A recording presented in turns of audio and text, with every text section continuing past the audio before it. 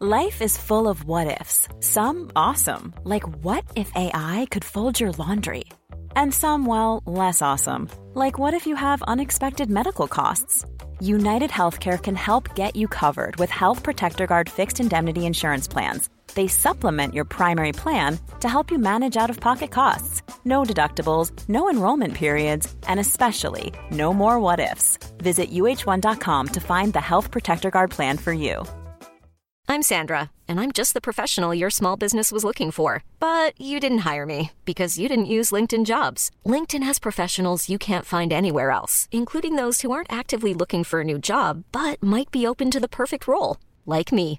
In a given month, over 70% of LinkedIn users don't visit other leading job sites. So if you're not looking on LinkedIn, you'll miss out on great candidates like Sandra. Start hiring professionals like a professional. Post your free job on linkedin.com/achieve today. Hey listeners, just a heads up. This episode contains sensitive language.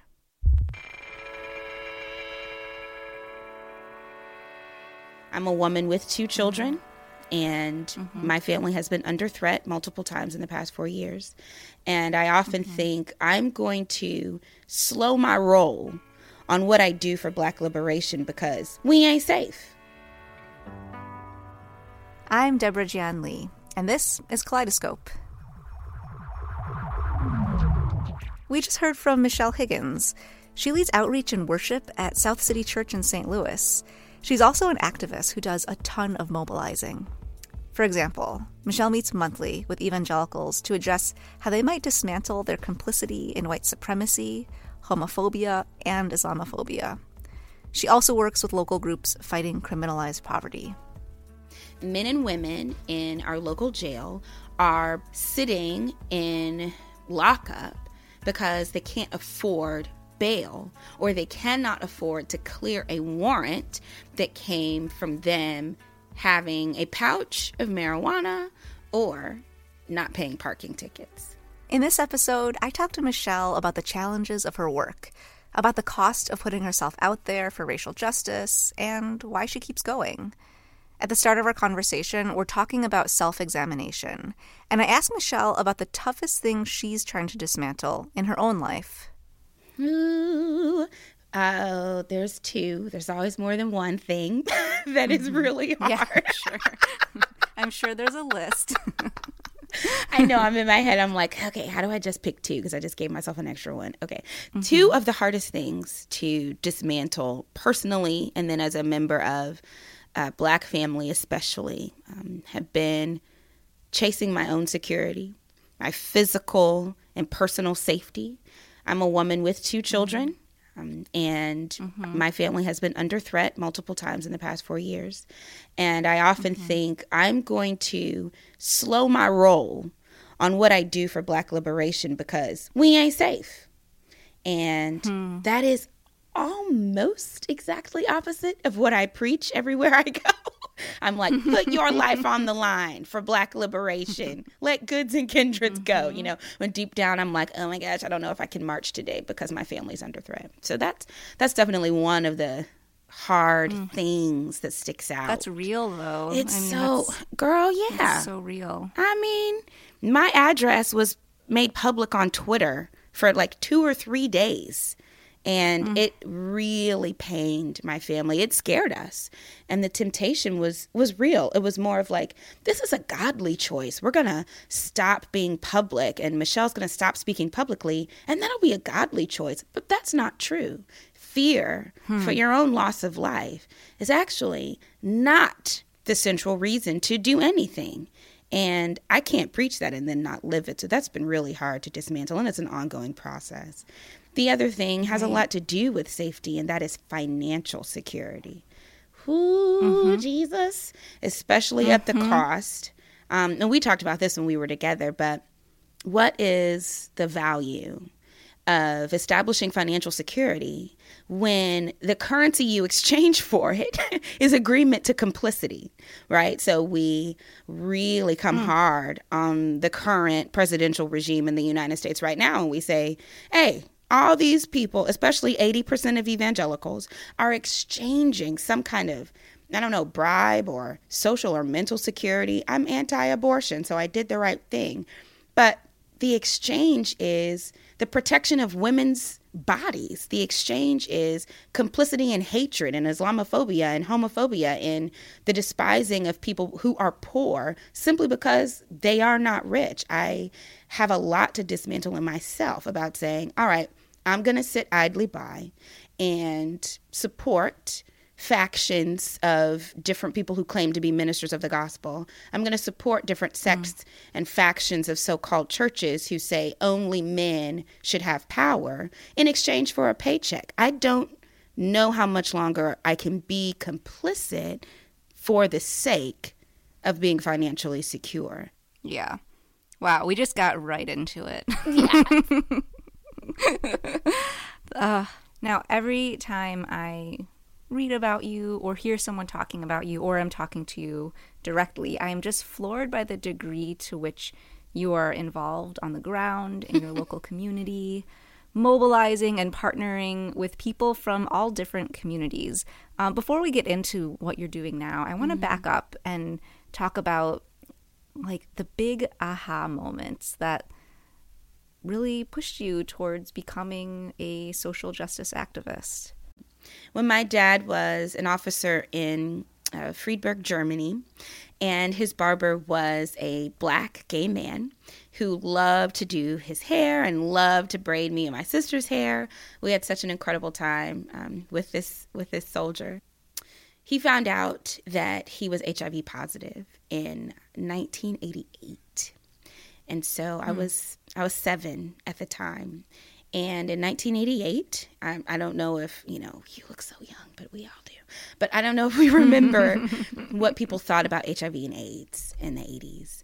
And this young man was brutally assaulted in the barracks that my dad oversaw. And so he came to live with us.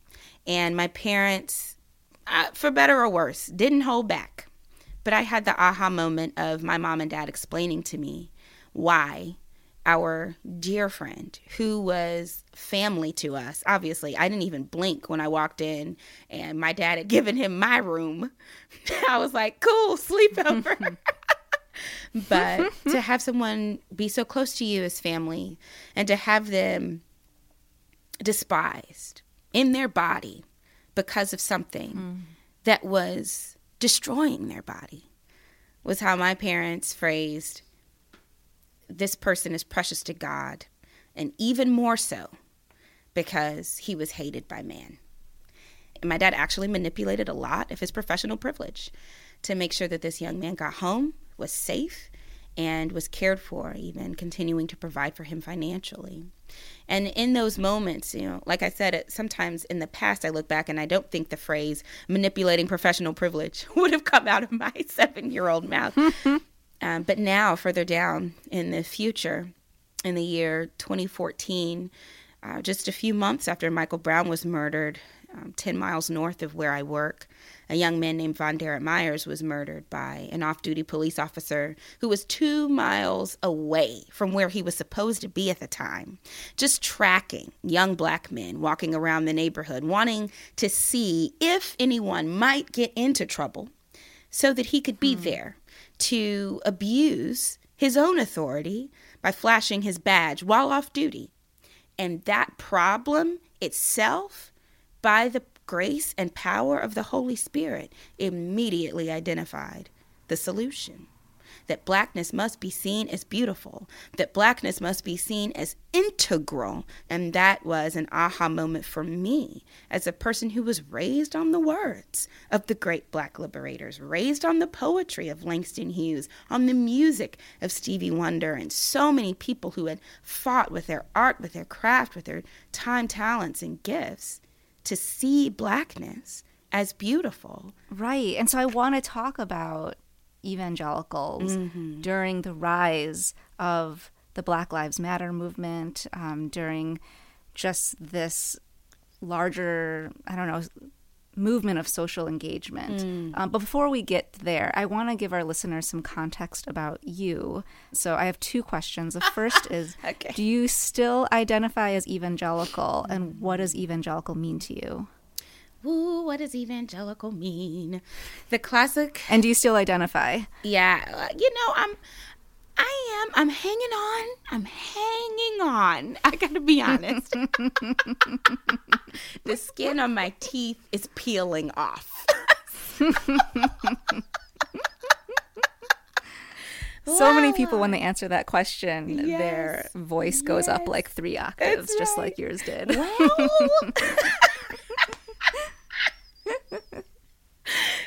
Continue. Yes, I am hanging on to evangelical in part because it is the quickest way to let people know that I believe in the historic resurrection of Jesus.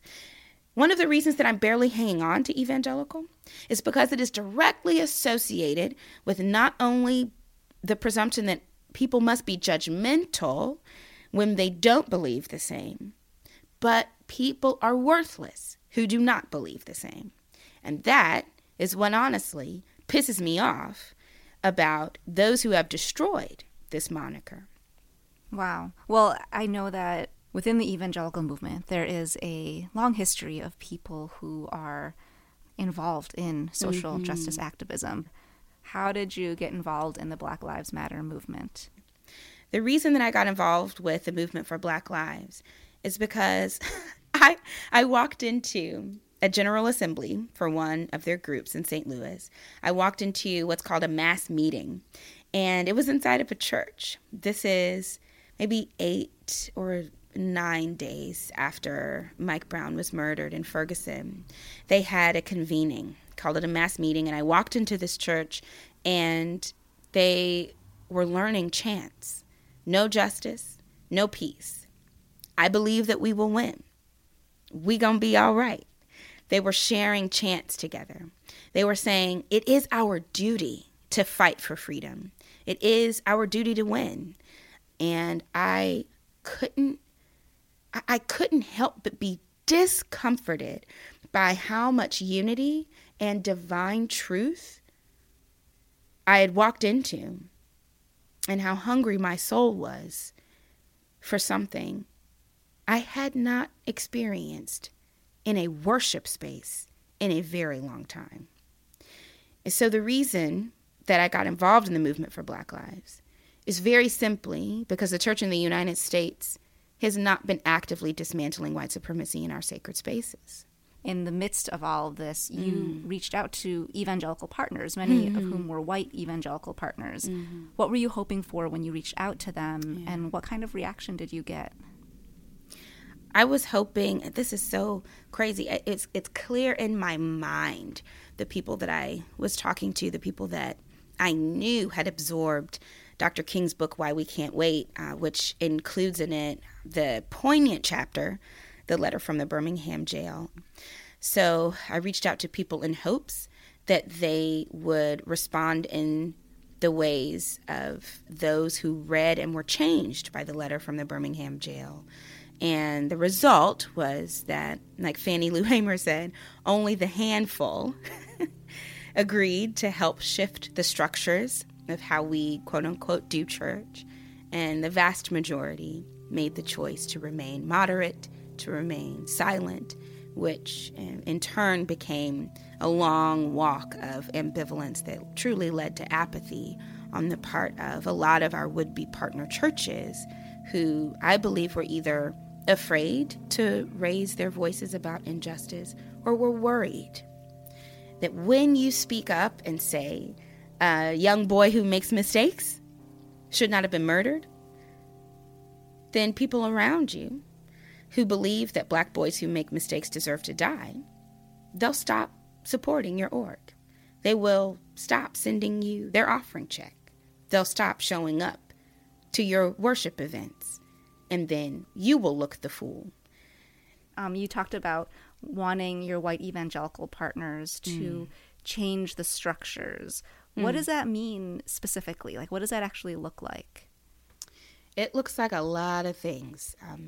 And so when I'm asking people to shift structures in their church that would cost them, that would make them fear to say Black Lives Matter, I'm asking them to self-interrogate and to actively dismantle anything that shows them that Black lives do not matter. And the only way for them to do that without self-protecting or trying to run away is for them to admit that a lot of church structures not only do not honor Black life, they actually don't find that it's integral to the body of Christ. We're going to take a short break, and when we come back, more from my conversation with Michelle Higgins. See you soon.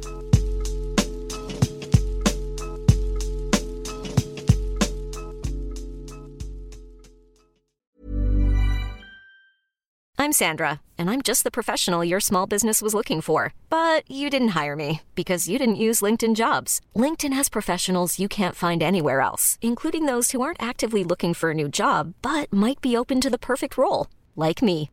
In a given month, over 70% of LinkedIn users don't visit other leading job sites. So if you're not looking on LinkedIn, you'll miss out on great candidates like Sandra. Start hiring professionals like a professional. Post your free job on linkedin.com/achieve today. Hold up. What was that? Boring. No flavor. That was as bad as those leftovers you ate all week. Keke Palmer here, and it's time to say hello to something fresh and guilt-free. Hello Fresh. Jazz up dinner with pecan-crusted chicken or garlic butter shrimp scampi. Now that's music to my mouth. Hello Fresh. Let's get this dinner party started. Discover all the delicious possibilities at HelloFresh.com.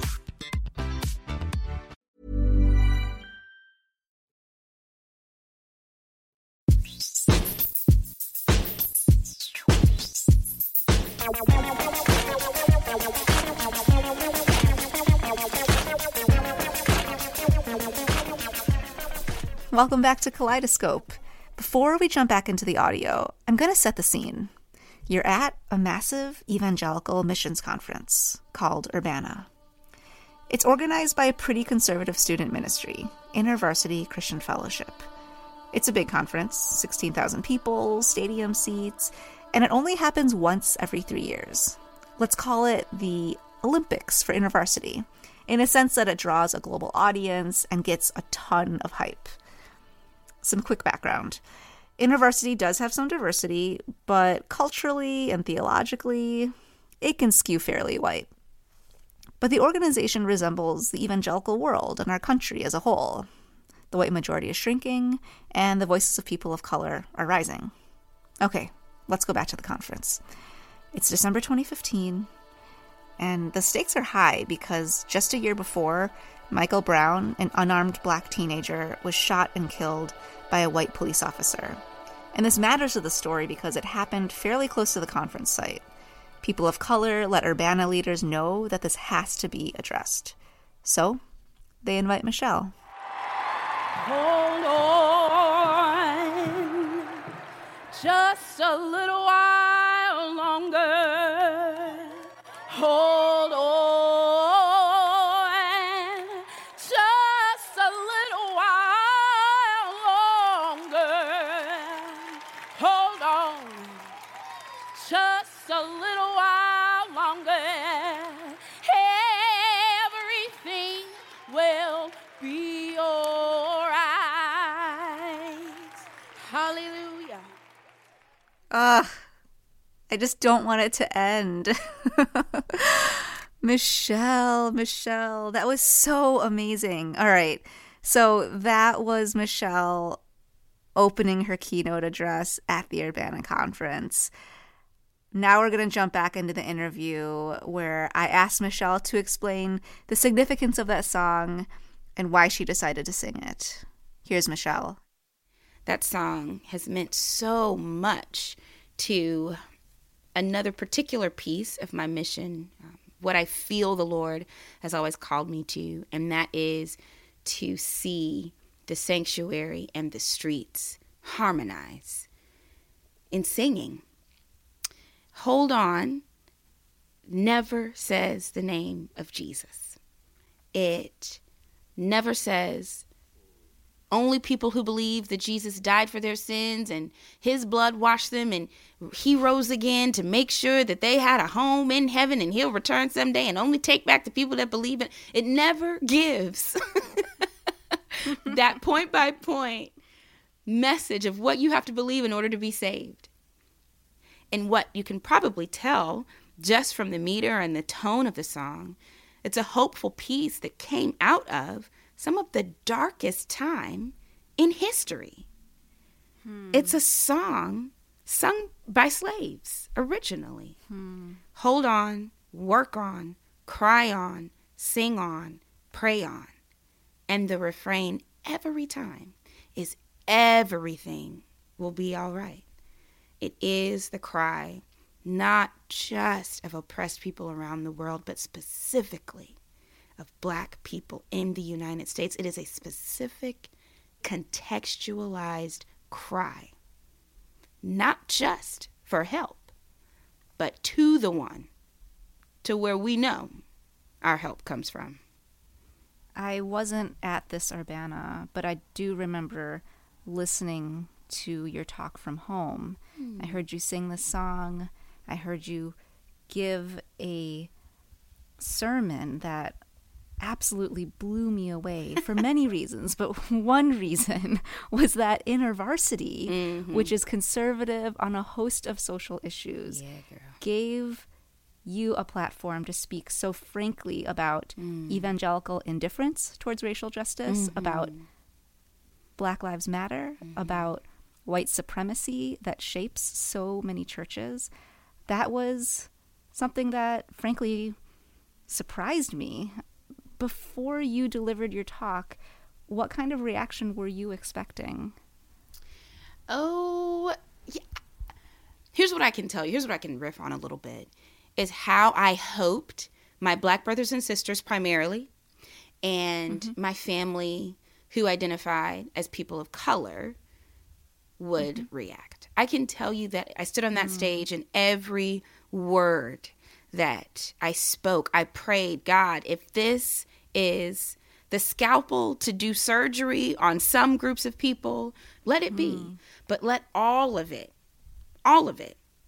be a specific edification to the Black people who feel that not only do their lives not matter in the United States, but they are worthless or only worth as much as a photo op in the evangelical church, and especially in missions organizations that all wish that niggas would get in line.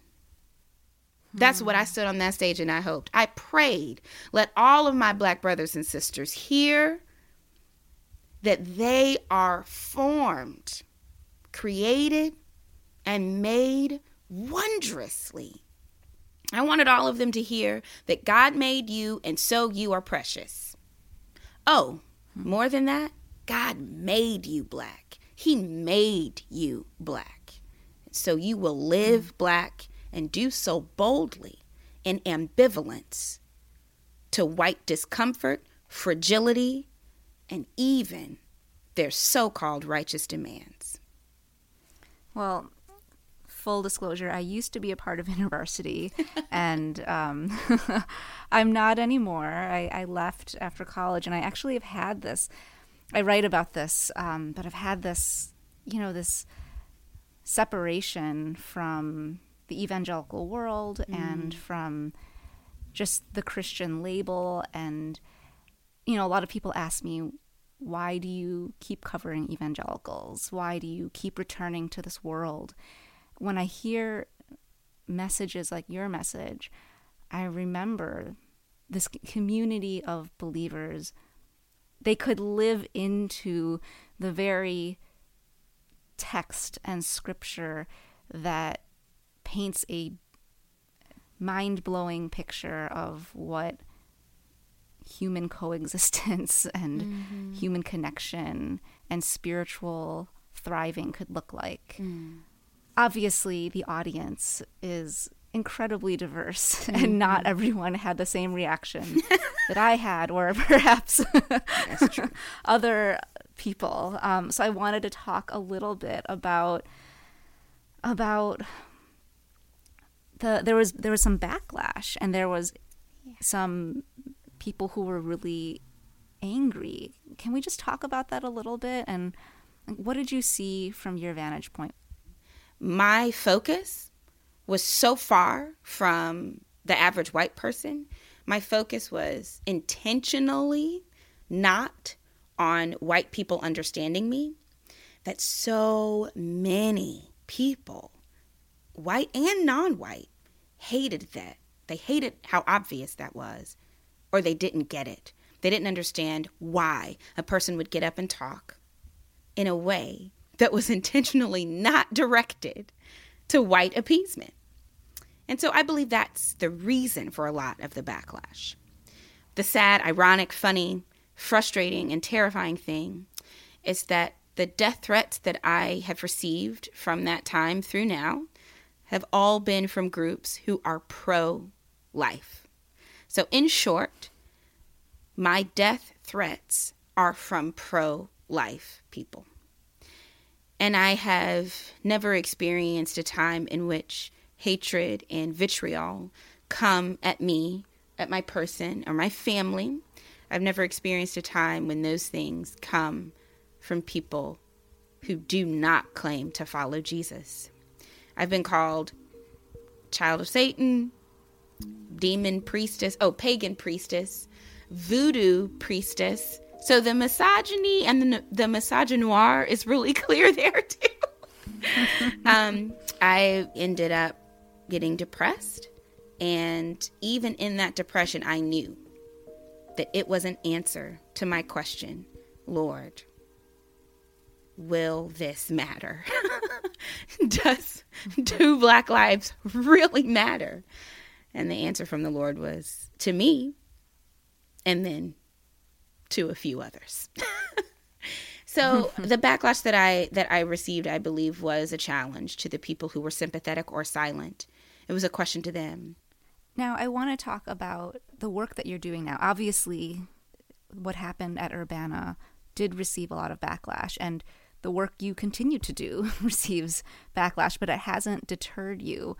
I would love for you to talk about the work you're doing now and really help paint a picture for us. Show us what you are doing day to day. Thank you so much for asking that. It's my favorite question to answer. So as an overflow of my work in worship and outreach, especially at a church that has the kindness and flexibility to let me labor in the sanctuary and on the streets, I do a lot of work in seeing the dismantling of cash bail. And all of this is in the pursuit of a now hopeful, but hopefully soon realized, abolishment of pre-trial detainment. There are a number of people in our local jail who are not only pre-trial, but they haven't been arrested under criminal circumstances. It's laughable and disturbing. It's like trauma laughter. That's another thing that a lot of Black women do. But it's laughable to the point that it's disturbing that men and women in our local jail are by and large sitting in lockup because they can't afford bail, or they cannot afford to clear a warrant that came from them having a pouch of marijuana or synthetic marijuana or not paying parking tickets. And the depths of criminalized poverty are so real. They are deeply connected to displacement and gentrification in St. Louis, and they're deeply connected to anti-Blackness in St. Louis. And so my work every day is checking in with different funds, different local organizations. I partner with a law firm, and we see about getting these people equal justice under the law. We check in with potential everyday citizens who might have the $50 that I need to bail out a homeless man who's been in jail for over a year. We check in with local citizens about, well, maybe you have a spare $100 because all of my clients don't. And what I love most about this job is that it's beginning to show people connections and what we call on-ramps to a movement that is every day seeking liberation for the poor, the oppressed, and people of color. And these on-ramps can come with people doing everyday things. So I wanted to ask you, in the midst of all the work that you're doing and in the midst of just this chaotic world, When you come home at the end of the day, how do you talk to your kids about the world that they're inheriting? I'm unable to mince words about the world and the United States just not being the way it should be. Sin has covered our world. I tell them that. And I also speak plainly about the evils of an empire that actually started by stealing land. So it's been a privilege for us to be able to talk plainly with our kids. My husband is supportive of telling our kids the whole truth about the world they will inherit. And we also tell them what it means to be Black in America. And that is to know for sure that God values you, and to also know that many people around you may not. And so I tell my children that the future is bright because Jesus is coming in the future. The future is bright because we have a community that trusts that Black Lives Matter, that believes that protest is our responsibility. And I speak very plainly with them about how hard it's going to be to continue to fight for what's right, but how much joy comes in doing what we know we're supposed to do. And my son has had a panic attack. My daughter got in trouble at Children's Church a couple weeks ago for saying something. And I think that they're now actually learning and connecting the hard things that I've been telling them. They're both young, 6 and 5. And I think they're actually connecting. They're learning to see, wow, what mom talks about at home is actually what a lot of people live. But the beautiful thing that I see is that they are befriending white children and not sacrificing what they believe. And they're befriending and loving their fellow children of color. And they share together what they believe. So I see a lot of beautiful things for my kids' future, even if they don't quite know exactly what's happening all the time.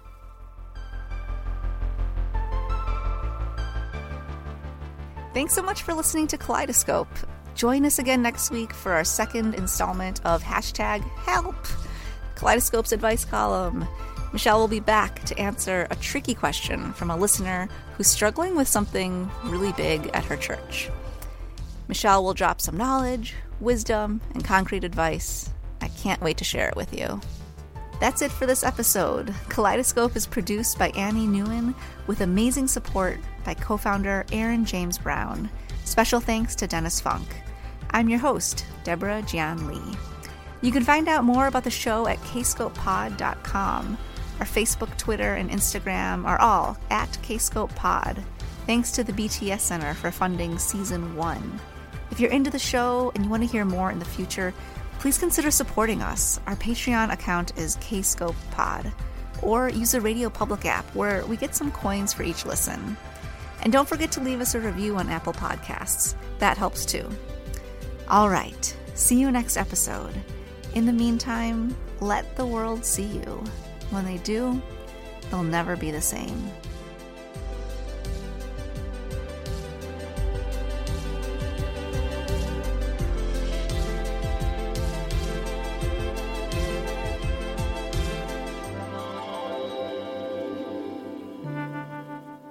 And I don't mean to put you on the spot, but if you're comfortable, would you just be open to singing a verse from that song so we can just take our listeners to this moment?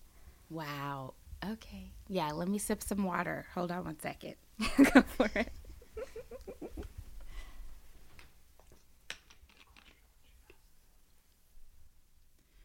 Hold on just a little while longer. Hold on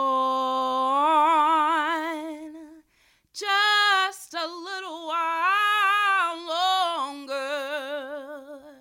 Hold on just a little while longer. Everything will be all right. Everything will be all